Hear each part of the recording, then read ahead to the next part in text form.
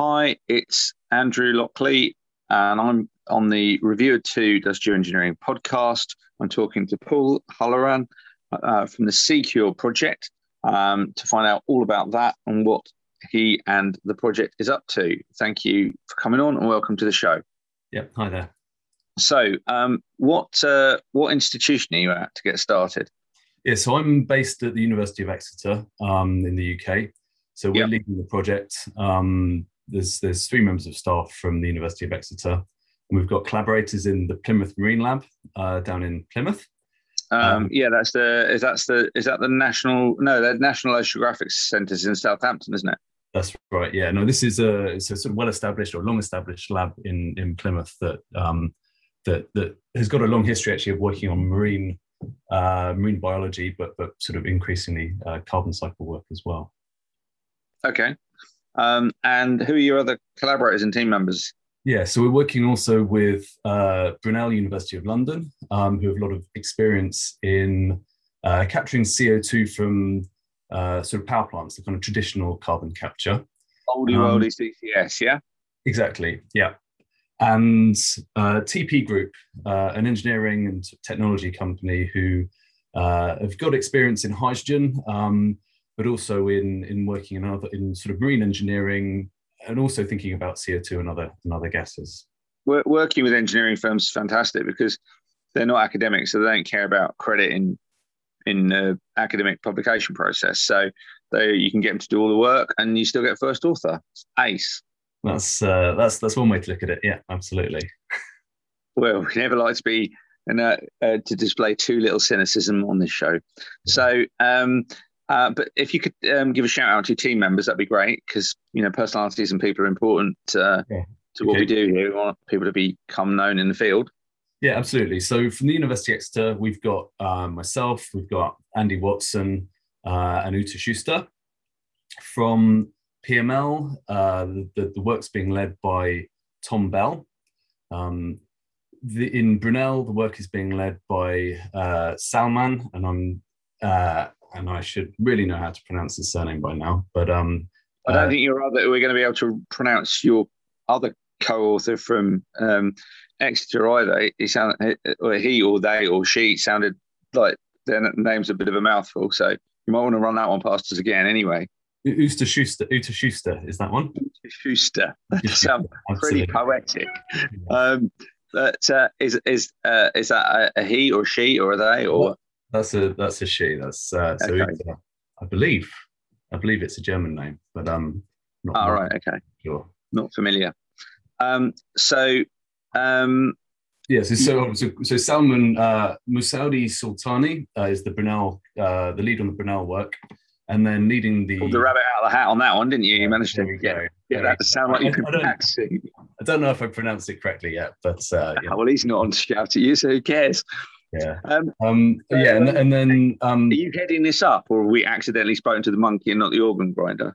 I'm leading the project, although it's a pretty even collaboration, I guess, between all the partners. So okay. I'm just leading it because there needs to be a leader. You all stand in a circle, holding hands and collaborating, so you're all on an equal status, right? Okay, Knights of the Round Table. Exactly. Yes. So we've got an idea of the Secure project. You've hinted that it's something to do with CDR. So let's cut to the chase. What's the technology behind it? Just give us the basic chemistry, the actual core of it. Yeah, so the core of it is we strongly believe, I think, that the ocean offers a lot of benefits over direct carbon capture from the air because of the very high concentrations of CO2 in seawater naturally, and the large surface area that the surface ocean has to exchange carbon with the atmosphere. So by pulling carbon dioxide out of seawater and then letting that seawater re-equilibrate with the atmosphere, we can do the same thing as you'd do if you're stripping CO2 directly out the atmosphere. Talk me through that to help me understand this. So if I've got a glass of seawater and then an empty glass of air that I got by the beach, which one has got more CO2 in it? The seawater. It's 150 times as much carbon, approximately. So there are 150 times as much CO2 in the seawater than there is in the the glass of air that's next to it? So dissolved carbon rather than CO2, because obviously the two things, if they're in equilibrium, the concentration, the partial pressures of the CO2 are the same in the air and the water. But the way that the seawater works to store more carbon is it actually partitions an awful lot of that carbon dioxide into other species of carbon. So it pushes it into carbonate and bicarbonate ions. Yeah, and this is something that most people just fundamentally don't get. I mean, like, I've been told this about 25 times, and I still really struggle with my inorganic carbon chemistry for the sea. So for all the other idiots like me who just haven't got a clue about how this works, can you just run through it like you're explaining to us, to a slightly thick 5-year-old? A slightly thick 5-year-olds. Okay. So I'm trying to think of a good analogy here. I mean, basically, the flux between the atmosphere and the ocean will depend on the concentration, essentially, of aqueous carbon dioxide in the water and gaseous carbon dioxide in the air. So these two things, if the concentration of CO2 in seawater is lower than in the air, there'll be a flux of carbon from the air into the ocean. Once that carbon is in the ocean, because of something known as the alkalinity of the ocean, which controls the charge or plays an important role in the charge of the species, of the sort of chemical species within the ocean, it leads to a bunch of reactions basically that push that carbon from form of CO2 into CO3 and H2CO or NHCO3. So it's really just adding charge. So what are the names of those species? So you've got carbon dioxide, which is the dissolved gas, right? And then you've got is it carbonic acid when it dissolves? Yeah, exactly. Dissolves into carbonic acid, and then these two big stores, or the really big store of carbon in the ocean is bicarbonate. Yeah. And the other one is carbonate. And the key thing actually in terms the bicarbonate is a CO3 minus ion, isn't it? Right. HCO3. Okay. So HCO3, but the bicarbonate ion is it CO3 minus ion? Yes, it's minus. Absolutely. Okay, so it's a single a valency of 1, but it's an ion that basically forms a single electron ionization. It's called bicarbonate. Why is it called bicarbonate if it's just got one carbon? I don't know. That's just deliberately confusing. So it's got one carbon and it's got a charge of 1, but it's called bicarbonate. Yeah, I don't. Yeah, I'm sure I'm sure a chemist would be able to give you a good answer to that. Okay. And what about carbonate? What's just straight carbonate? That's just the CO3. Okay. So run me through the difference in the bicarbonate and the carbonate. I know this is just embarrassing. Everyone's listening, face palming here because it's like, Andrew, you totally should know this. What are you talking about? But I'm going to look it up. So which one's carbonate and which one's bicarbonate? So so I thought carbonate was CO3, wasn't it? That's right. Yeah. Yeah, I thought you said that was bicarbonate. So what's the bicarbonate's the HCO3? Okay. So is there a bicarbonate ion or not? Yeah, absolutely. Bicarbonate's the ion. Okay. So right,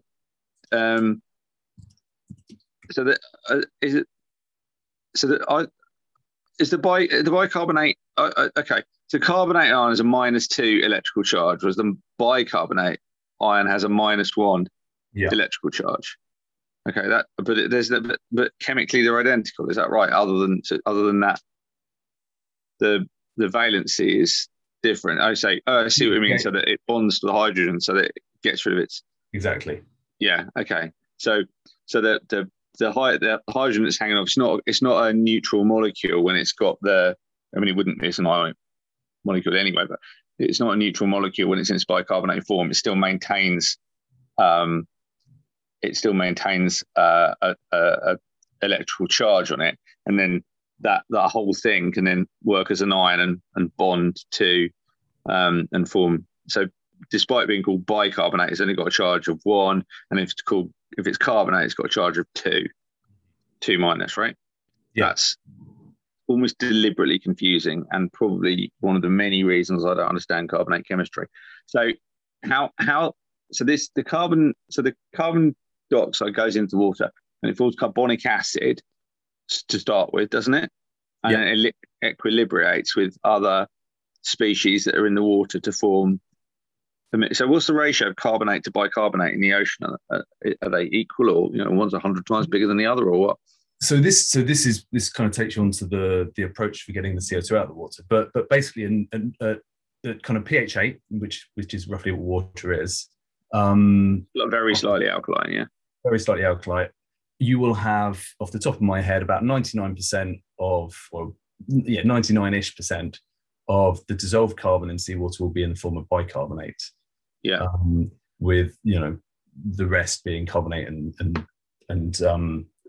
carbonic acid. So this is why you've got this massive store of CO2 that isn't dissolved CO2 in seawater. It's not all, but the vast majority of it is in the form of bicarbonate. Yeah. So this then leads you on to the approach to getting the CO2 out of the seawater, because that process. Can I just check? Is that true throughout the ocean? So every part of the ocean, is that the same? Like no matter how deep, or because you've got this thing called the lysocline, hasn't you? Where the carbonate. Absolutely. So it's pressure dependent. To some degree, it's controlled by temperature and salinity, but the big control is the alkalinity, which is sort of the balance of positive and negative ions in the ocean. So as it becomes more acid, do you dissolve more bicarbonate? Does it favour bicarbonate, or does it favour carbonate? It favours CO2. So if you heavily acidify the water, all of that becomes carbonic acid. So it can then exchange with the atmosphere. And the key thing, I suppose, is this carbonate and bicarbonate are not they're not gases at standard temperature and pressure, so they won't exchange with the atmosphere in any way. All the exchange has because they're an ion, they're not the free molecule, right? Right. So we're what's the other? I always get my cations and my anions mixed up. My chemistry is embarrassing. Don't write in. The other ion, that's the other side of the carbonate, to make it a neutral ionic solution. And then you don't get electric shock when you put your finger in the water, do you? So there must be like a balancing ion. So what's the other ion? Is it sodium? There's absolutely loads. I mean, let me just look up the equation for alkalinity. Because alkalinity is basically the sum of all these ions. Yeah. So the key, there's loads to be thinking about, which I don't have at the top of my head. But yeah, so it's calcium, magnesium, sodium, various metals, right? Right, loads of stuff. So OH and H are obviously going to be important there in terms of balancing charge. Some sort of silicon-based, phosphate-based, nitrogen-based species, boron-based species. So there's basically a whole bunch of stuff. I didn't realise you could make ions out of ionic compounds out of nitrogen. So you've got HNO2, which doesn't have a charge. So I'm just looking at the equation for alkalinity here. Why is that in there if it's not charged? I don't know. Don't ask me. So, I mean, a lot of the time we think about, there are different ways to think about this alkalinity sort of variable. And a lot of the time we think about it just in terms of the carbonate alkalinity, because obviously this shifting of charge between these different species of carbon plays an important role in sort of buffering the ocean, essentially. How readily do they shift? Is it like instantaneous, or does it take 100 years or what? Seconds. Okay, so it's real quick. Like when you rip the carbon out, so you rip whatever form of carbon out of the sea, then it will get replenished kind of instantly. So you'll have this sort of, the whole thing sort of pulls through the pipeline really quickly. The reproportioning between these different species is relatively quick. 50 seconds or so, I think, is the sort of number you're talking about. What's slow is the exchange between the atmosphere. The atmosphere, yeah. So the flux there will depend on things like the wind speed, the gradient, obviously, temperature. So you're looking on the order of months for that. Within about a year, you're any anomaly. But there's an awful lot of carbon in the ocean, right? So unless you had a very distinct pool, like a bay, and you were ripping a lot of carbon dioxide out of it, you're not going to have a situation where you can't exchange that carbon fast enough, because it will just mix into the mixed layer, and then you'll have the ocean currents that will swirl it up a bit like a mug of tea. Yeah. I mean, but a huge mug of tea, right? You've got this massive surface area in the ocean. So even though the exchange is slow, although not really problematically slow. But the point I'm making is you couldn't take carbon out of the seawater fast enough to cause a problem, because there's all this extra carbon in the ocean, right? And you could keep ripping it out, in practical terms, forever before you ran out of carbon in the ocean and had to wait for it to equilibrate. It's only a problem for like little algae ponds and stuff like that, right? Yeah, absolutely. There's a huge amount of carbon, and there's a large surface area. What we want to be doing is we want to suck the CO2 out of seawater, or the carbon out of seawater, so that it does slowly re-equilibrate with the atmosphere and pulls that atmospheric CO2 down into the ocean to replace what we've removed. So after that terrible and generally misleading attempt by us both to educate our audience on ocean chemistry, how does your idea actually go about solving this problem, or the carbon dioxide over abundance in the atmosphere? What's the kind of core of CQuRe? What's it trying to do? Yeah, so the core principle, which is something that's very well understood, as we've touched upon, is if you change the pH of the seawater, so if you acidify it, the carbon dioxide, so the bicarbonate changes to carbon dioxide, at which point you've got this huge gradient between the concentration of carbon dioxide in the water and the carbon dioxide in the air, or whatever you've got in contact with that, and that carbon dioxide will try and get out. So by acidifying the seawater, so you lower the pH, you make it more acid, right? Mm-hmm. So fundamentally, you're like pouring Coca-Cola into the sea, okay, and then that alters the equilibrium, and it makes, so when you pour Coca-Cola into the sea, well, actually Coca-Cola, flat Coke, let's assume it's flat Coke, right? So there's no carbon dioxide in it. You pour flat Coke into the sea, it acidifies, and that makes the sea outgas. Is that right? Yeah. If you were to pour a strong acid, that's a new one on me. Yeah, no, absolutely. And this is ultimately, I mean, this is a bit of an aside, but if you look at the future uptake of carbon dioxide by the sea, over the next 100 years or so, if we assume some kind of rapid increase, a continued high release of CO2 to the atmosphere, actually the ability of the ocean to take up carbon dioxide starts to saturate. And that's because of this process, because you're acidifying the seawater as you put more CO2 in, which is pushing the carbon species in favor of CO2, which is kind of resisting the uptake from the atmosphere. Okay. So it's like a battery, like when the last sort of 20% of your mobile phone battery takes ages to charge because it's kind of fighting you as you're putting the charge into it, right? Yeah, absolutely. There's sort of back resistance there. Yeah, absolutely. So you're acidifying the sea to get the sea to give up carbon dioxide. Is that right? Yeah, exactly. So then in such a way that we can capture that carbon, just pushing it back into the atmosphere wouldn't help anyone. Yeah. We acidify it in a sort of contained sense, in a contained way, take this carbon dioxide that's... what do you acidify it with? Is it nitric acid or what? So the plan is to use electrodialysis. So we're doing this kind of electrochemically. Yeah. So, the nice thing there, as we'll talk about in a bit, is we're creating acid and base, so we can return things back to where... So you create the acid at one electrode and the base at the other electrode, right? Exactly. So are you electrolyzing the seawater itself? Yeah, electrolyzing the seawater. So what are the two electrodes that you're using? We are building this on a So I should highlight that this is a sort of phase one project, as it's known, and we're about a month in. So this is a project where we've kind of come up with a concept. We've now got a small bit of funding for the first year to really go from kind of that concept to a sort of detailed plan, so we can start to build a prototype. So at the moment, we're basing the electrodialysis unit on a paper by, let me get this right, Digdata. Can you send me that paper?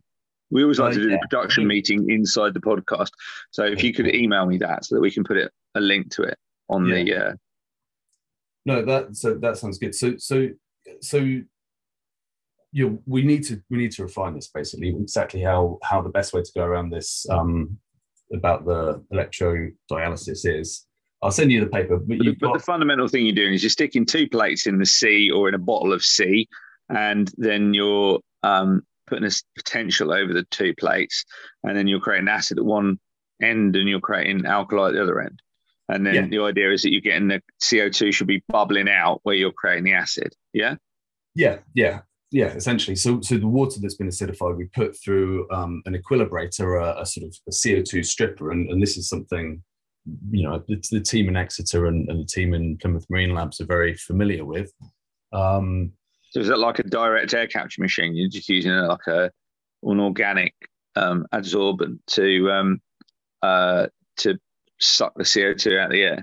Yeah, so we're essentially pushing water down one way, air up the other way, bubbling or similar. So the CO2 is coming into the airstream or potentially a sort of nitrogen stream, so we don't have to worry too much about what's in the air. So you can use MEA because MEA doesn't like oxygen, right? So exactly. MEA is the one that they use in standard CCS on a tailpipe of a power station, but exactly. It hates oxygen and gets ruined by it. So, or rather, it loves oxygen and sticks to it, depending on how you want to do your metaphor. And so you deoxygenate your air to make sure that you don't have the oxygen contamination, but you've got this stuff bubbling out. So exactly. if it really is as simple as just dropping a couple of plates in the sea and then electrifying them, then why has anybody bothered with any of this direct air capture nonsense? Because it sounds terribly complicated. Yeah, I agree. I mean, I think perhaps, maybe as we've shown earlier in the podcast, the chemistry, the carbon chemistry of the ocean is not intuitive. It's not a thing a lot of people are too familiar with. There are clearly challenges to working at sea rather than doing this on dry land. So just be clear, you're not adding any additional chemicals. You're literally just electrolyzing the sea.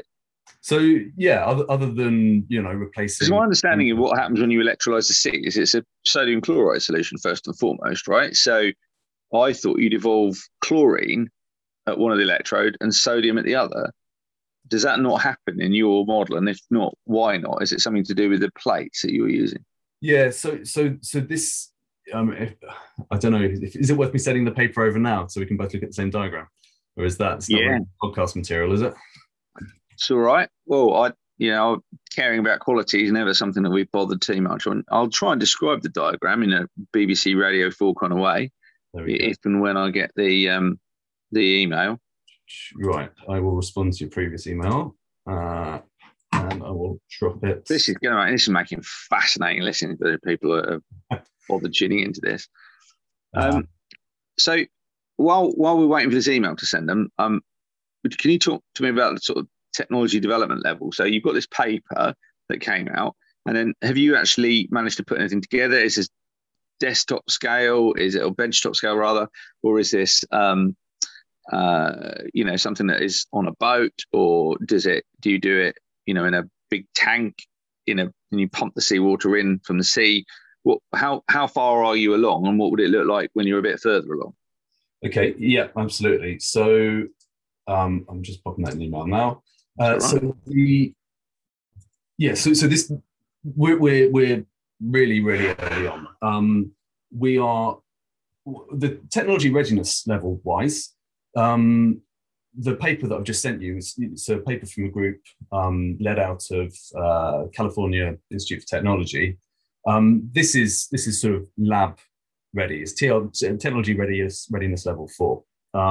So that's kind of the bit that's sort of the biggest uncertainty, I suppose, in that sense. Now the funding we've been really fortunate to get from from Bayes to do this, I think is very much designed at trying to say, well, this is a pretty big challenge, potentially an extremely important thing to do. Let's look at what other solutions are there out there that we should be thinking of that perhaps aren't ready yet, but we can try and get up to speed over the next few years. So yeah, over the next year, what we want to be able to do is basically run through this concept that we have, and take it to a point where we've basically confirmed all the numbers that we pulled from literature largely to get to where we are, and turn it into a stage where we're confident with all those numbers, and we have a design for a prototype system that we can build and start. So how much money have you been given to play around with this then? Because there's all this green tech nonsense is pretty expensive, right? Yeah, absolutely. So we've got $250,000 to do this. Which is pretty tight, actually, given what we. Yeah, it's not going to go very far. Amusingly, the paper that you sent me, I've got it as an animated GIF. So if I could read 1,000 miles an hour, then I'd be fine. But at the moment, it's just a carousel of images that's designed to make me have a migraine and nothing else.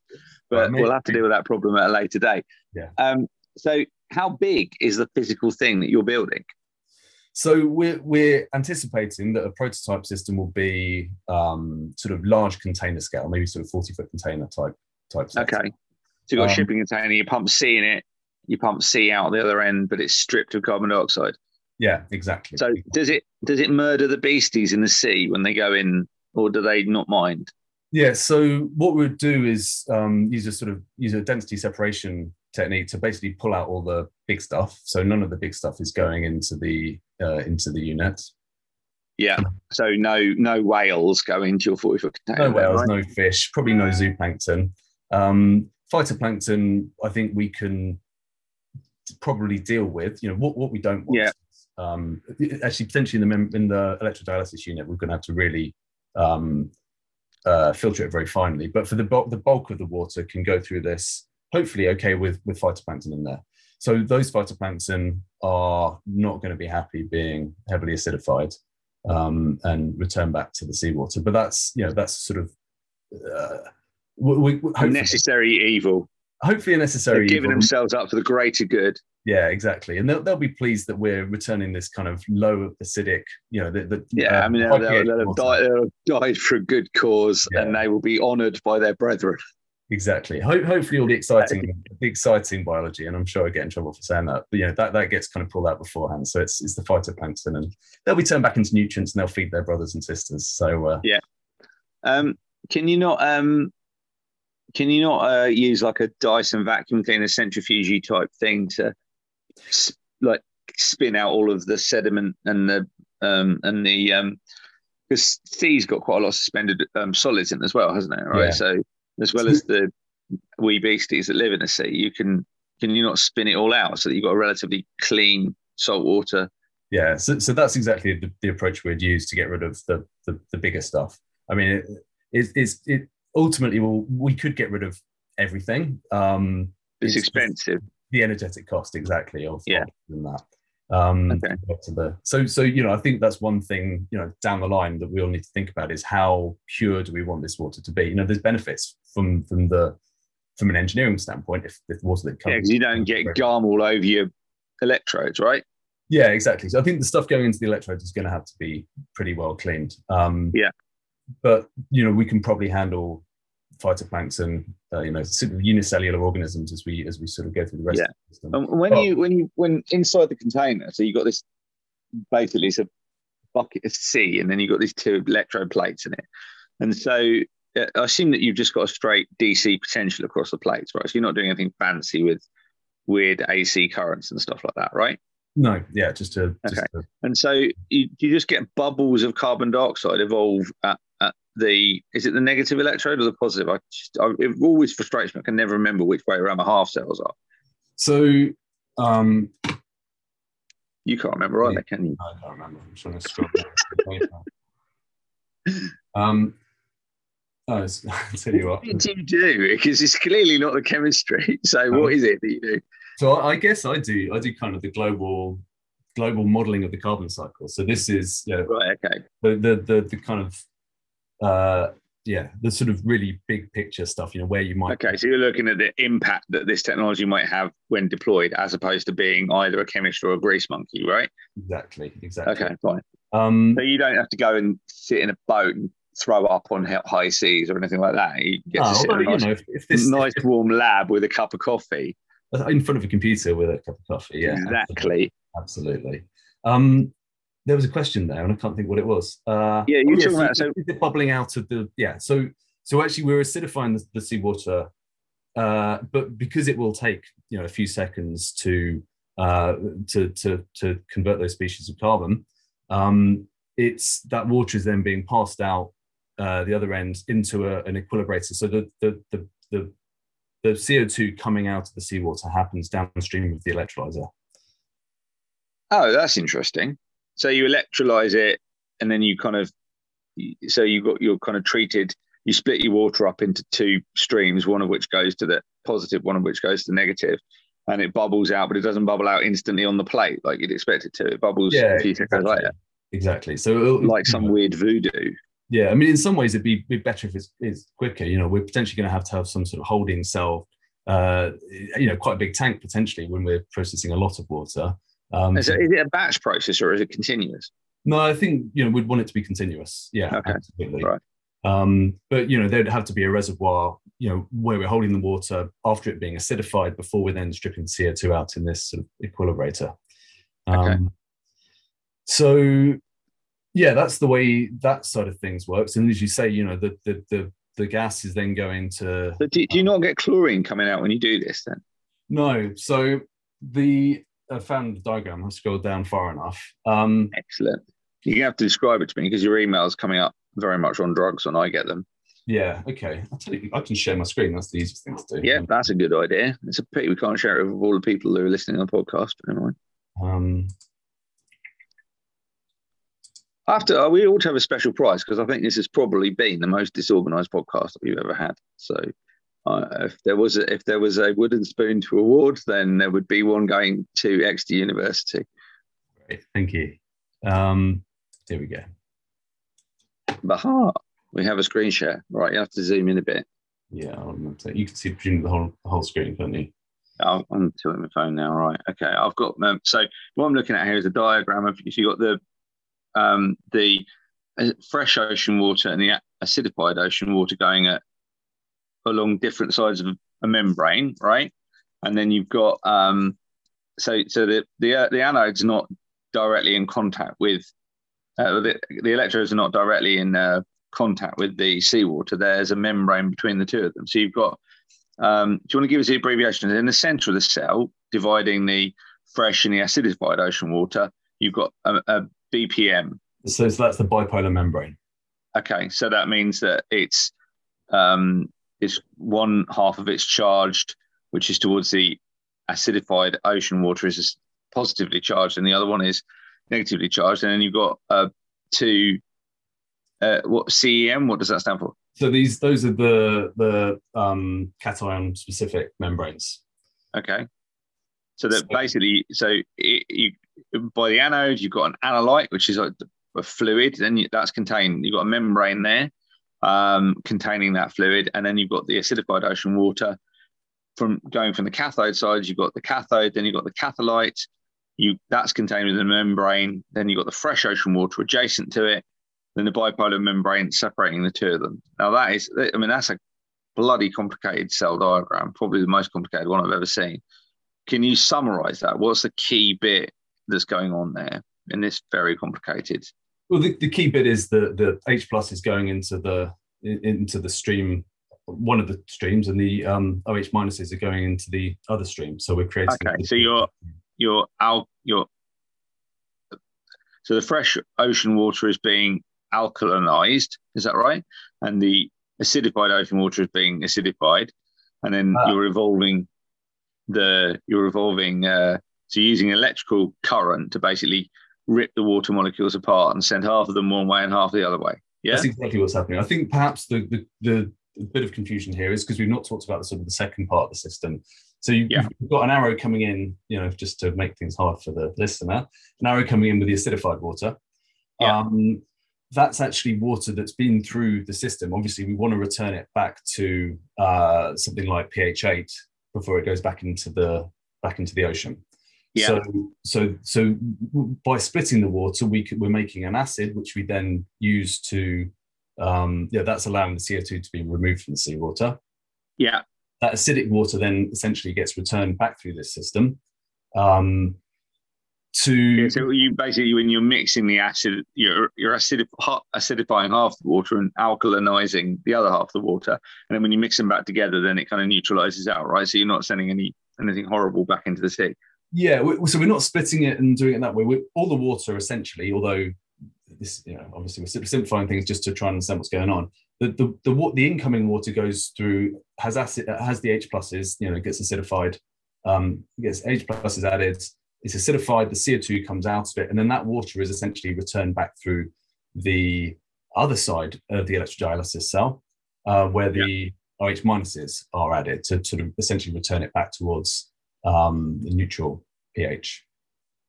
Yeah. Before it's then released back into the surface ocean. So when it goes back to the it's in the diagram, it's described as being basified, right? Like the opposite of acidified. Mm-hmm. So it's probably easier to say than alkalinified or whatever that would be, which is why you haven't used it. As even I can't say it. So when it goes back to the sea, is it a little bit more alkaline than it started off as, because it's you'd have less CO2 in it, or does it not work? Yeah, like no, absolutely. And then it's going to be absorbing CO2 from the atmosphere, which will re-acidify it in its sense. So over time, over the next few months, I suppose, depending on how diluted it is, it will return back towards the state that it was, minus the fact that the atmosphere has very slightly less CO2 in it. Okay, so does the water go through the cell twice then? Once on the acid side and once on the base side? Yeah, exactly. Or does it?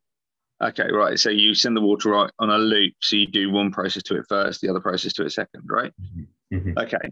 So this thing will evolve your CO2, and why doesn't it result in chlorine being evolved like it would do if you were just electrolyzing a salt solution? What's the whiz bang in your chemistry that stops that happening? Yeah, I should say this isn't our chemistry. This is let's just remind again to say the author's name properly. So it's an idea that you nicked from Dig Dyer.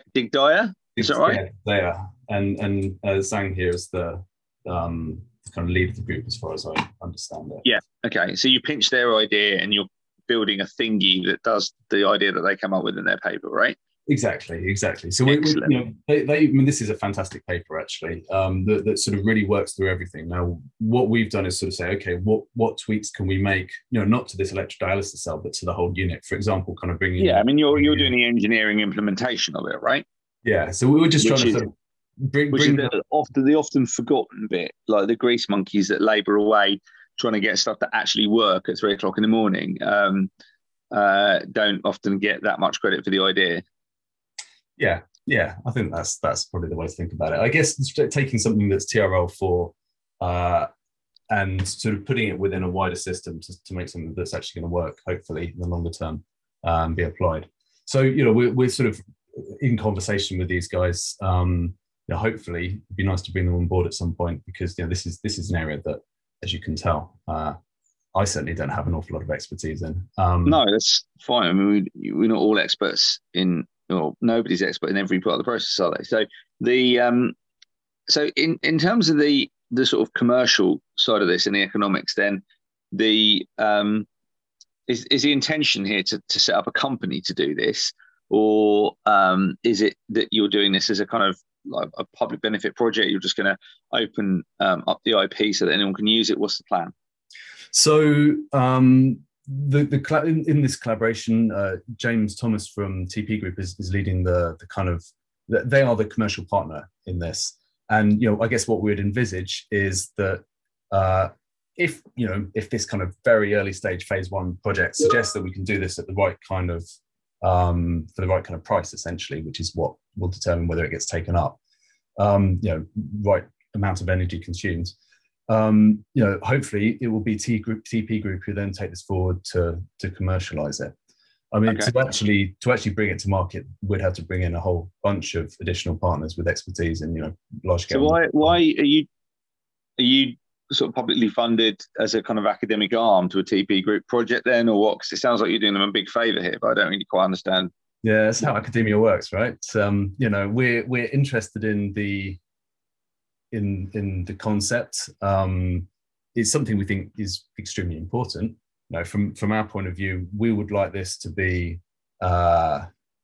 we think it's very important that we have options available to us, I suppose, as we move forwards. So if we can help get this to a stage where it's going to be potentially deployable, that will be very good. So TP Group will have the expertise and will deliver the project, right? But I mean, who owns the IP? Would it be owned by the Secure project? Would it be owned by the Secure project's funders, or will it just be expropriated by TP Group and they run away with it under their arm?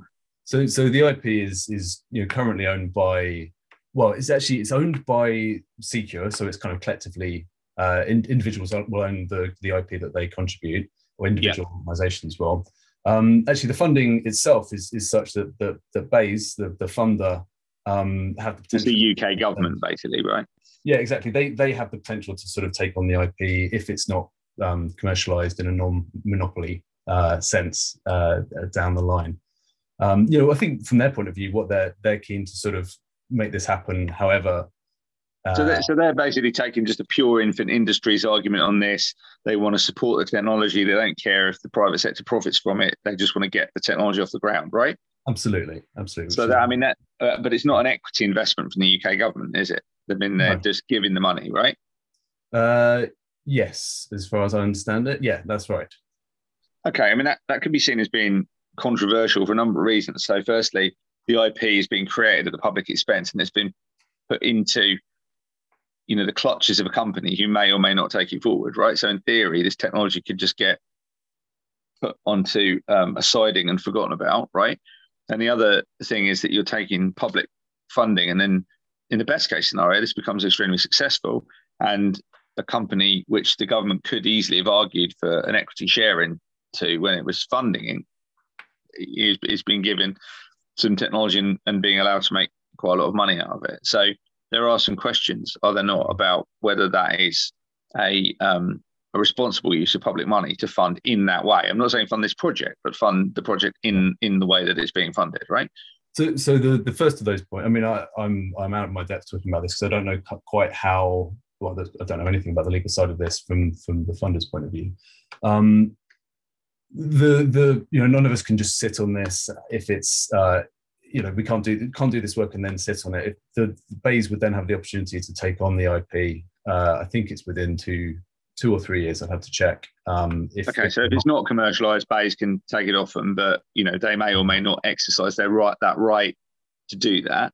Mm-hmm. But if it does become commercially successful, then BEIS have spent not a trivial amount of money. So you can get quite a nice house in the UK for £250,000. My house isn't worth that much money, and they've given it to a private company on a essentially risk-free basis for that private company to go and develop this technology and then take it forward, right? That's pretty much how it's happened, right? Yeah, I mean, so I don't know. Yeah, I don't know too much about the pros and cons of that. I mean, arguably, it's not all that different from general research funding, right? A lot of research funding to universities is hopefully directed towards generating some kind of longer-term economic benefit. No, I get it. My argument is not that the public shouldn't fund this kind of research, but I think the question mark here, and it goes far beyond your company, is that if we're paying public money to create these technologies, and this isn't specific to what you're doing, but it's a general comment that there's no reason why the government couldn't say to TP Group, well, you can have our £250,000, but we want 4% equity in your company or whatever, so that the state has got a piece of the pie as it grows. And if TP Group becomes a multi-bazillion dollar company in due course, then UK PLC has seen a return on their investment in that regard, right? That would be a fairly obvious way to safeguard their their stake. They still get to fund the company still gets to grow, it creates all its jobs, but instead of the founders buying extra large Ferraris at the end of it, then some of the money goes back to the UK government and the taxpayers that have paid for the research, right? It's not impossible that could be done. Yeah, certainly not impossible. Now, I'm sure there are probably consequences of doing that, reasons why the government would not want to do that. Yeah, no, I get it. I mean, I don't think we need to sort of get diverted into a conversation about the state aid rules and stuff like that. It's all a bit off topic, but that gives us an idea of where you've got. So just to summarize, you've got a triple membrane cell where you've got seawater that's pulled in to a shipping container. It's circulated on one side of the cell, acidified, then it's circulated to the basified other side of the cell, the other side of the central membrane. Then it's alkalized. During the acidified stage, it releases a lot of the CO2 that's come out. A lot of the carbon is released to CO2, but you're not releasing what was dissolved CO2. You're creating CO2 in the water, which then bubbles out because you're using this acidification process, and you're filtering the material to make sure that the marine life has as little damage as possible, and then you're reblending the solution back, so you're sending it to the sea, with only marginally different chemistry than you brought it in at. And this has all been done with £250,000 courtesy of the UK government, who has rather generously decided that any shares that they could have bought in the process, they've decided to give back to the founders of the company, so that there's no public ownership of this project. So does that summarize it reasonably well? Yeah, I think reasonably well. I mean, there's one, I think you said it gets returned back with very little change to the chemistry. I mean, there's a big change. There's no carbon in that water, or very, very little carbon in that water. And that's the key thing, really. Yeah, I mean, you're obviously stripping it. So just to sort of pin you down on that. So you said that 99% of the carbon is in the form of bicarbonate in the water. Is that correct? Yeah. Water, right? And so are you saying, I mean, is there of that, if you imagine that as being 99 units, right? So when you return it back to the sea, has it got 4 units in, 80 units, 50 units? What? Essentially 0 units. So you're ripping out all of the carbon. There's just nothing left at the end of it.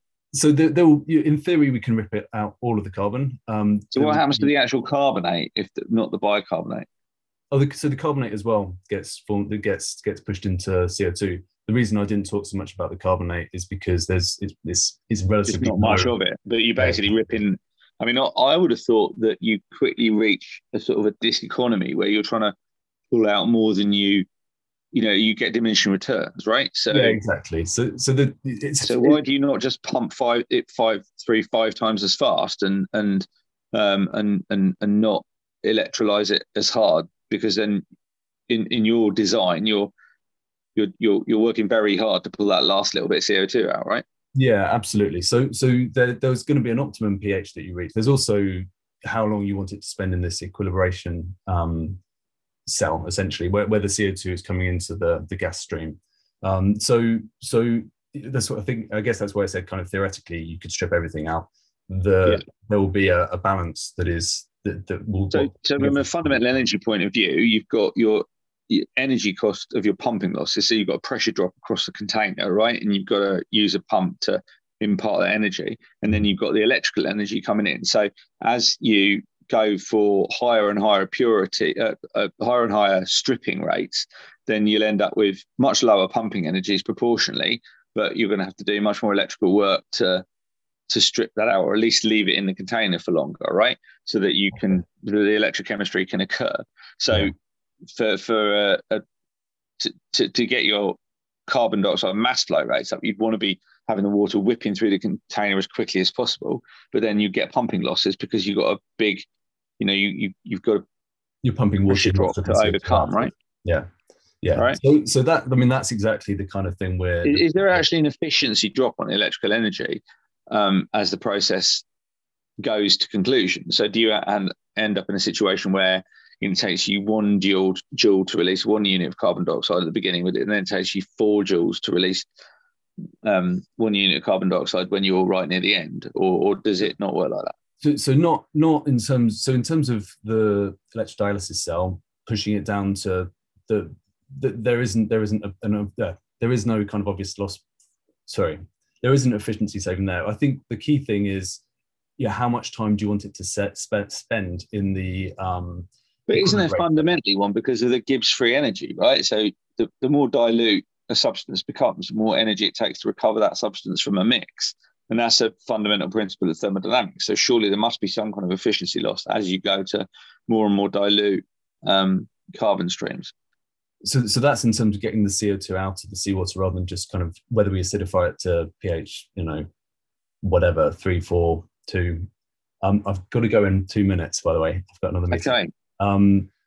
But yes, absolutely. So, I mean, in summary, really, this project is to go from numbers that we largely have for sort of fixed rates, etc., do a bunch of experiments to build sort of simple models of the system to try and work out what is the right balance of pumping versus time spent versus energy inputs to try and optimize this system so that we kind of know where. So you're going to have some figures on which people can rely when it comes to implementing the system and beginning to get some basic numbers out of it. So exactly. As you've left inadequate time for the podcast, we're going to have to wrap it up here. I think we've had enough time to get over the basics and hopefully both confuse people and then later dispel or at least some of the confusion we've created. So thank you for coming on what I think is probably the most terrible edition of our terrible podcast. That's been a new mountain that we've climbed or a valley we've descended, depending on your viewpoint.